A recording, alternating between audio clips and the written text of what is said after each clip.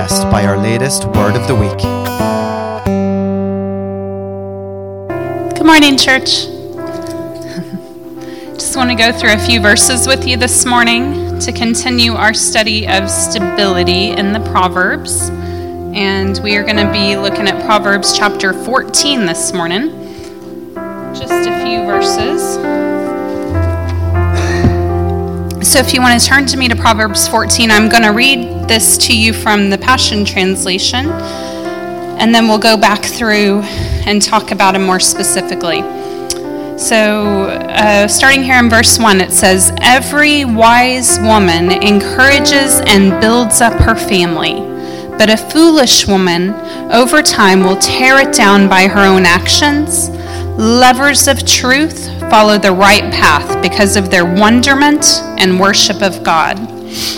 But the devious display their disdain for him. The words of a proud fool will all come back to haunt him, but the words of the wise will become a shield of protection around them. The only clean stable is an empty stable. So if you want the work of an ox and to enjoy an abundant harvest, you'll have a mess or two to clean up." So going back up here to verse 1, there's some great little nuggets of wisdom in these verses. It says it's showing and contrasting, comparing the wise versus the foolish. So in this first one, it says that the fruit of the wise woman has a family, a home, a household that is built up and encouraged. Whereas the fruit of a foolish woman, her family is deteriorating, decaying, falling apart. And that is a process that happens over time in both instances, but you're either working one way or you're working the other. And so, especially for moms, we need to look at how our family is responding to what we're sowing into them. Are we sowing in words that encourage, words of truth, words of wisdom that build our family up, strengthen them from the inside out? Are we allowing our families to decay and deteriorate and go downward? It's a great responsibility we have as women of the household, but it is also, it comes with great reward. So, wise women, make sure you are building up and encouraging your family. Then here in verse 2, we look at this comparison, the fruit of those who love truth.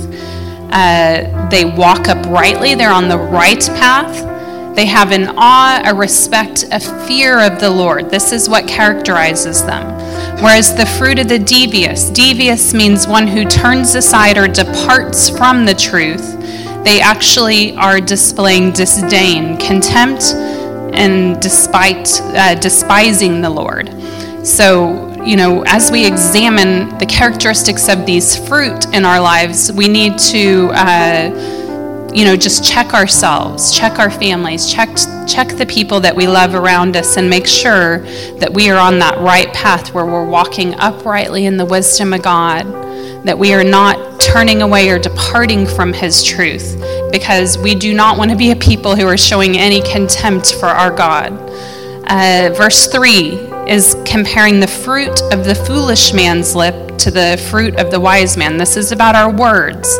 The fruit of a foolish man's lips, they come back to haunt him. They cause trouble in their life. The literal translation means a rod for his back. It ends up being a punishment upon this person, bringing pain and backlash into their life. Whereas the fruit of a wise man's lips produces protection. It's actually a shield.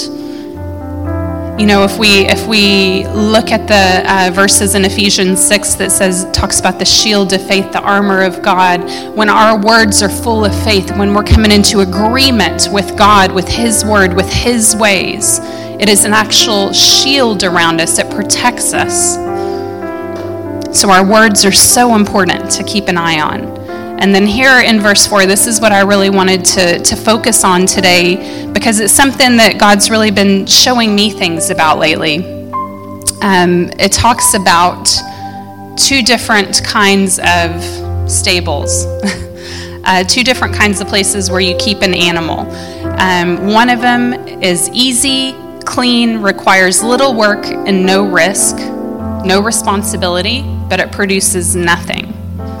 Whereas if you're going to keep animals that are going to do the work, that are going to labor and help you produce something, there's a way that's more difficult, yet there's strength given. It's messier, yet there's a grace to clean it up. It's riskier, yet there's security.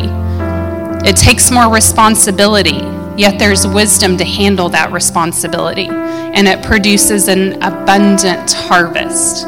You know, it just made me think about when I was growing up.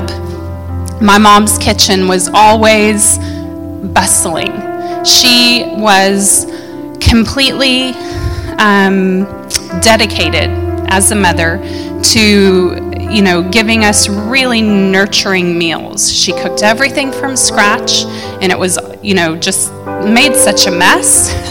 And I really didn't have an appreciation for it till I got a lot older. In fact, you know, when Ryan and I were first married, I thought, I'm going to have a clean kitchen all the time. I'm not messing with all this stuff. And we ate a bunch of prepackaged food that was awful and unhealthy. And, you know, I just thought, oh, it doesn't matter.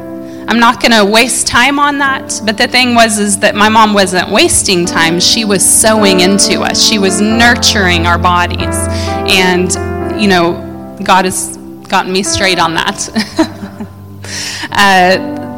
It's the same spiritually in our homes and ministry. God calls us to do great exploits in his kingdom.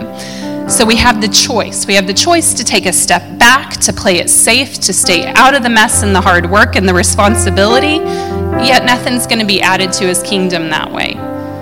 You know, we also can choose the path that he set out before us to do these great exploits. Yes, it's going to be challenging. It's going to take effort. It's going to require us to take responsibility and to clean up messes. But wow, how fulfilling and worthwhile it is.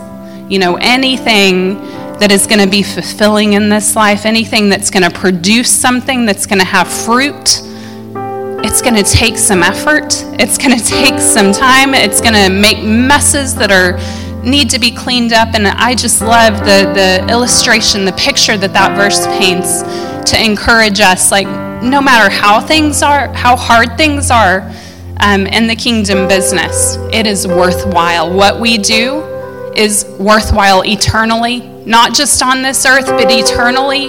We are dealing with people's eternities. And if we are willing to do these great exploits for God, there's going to be a great harvest.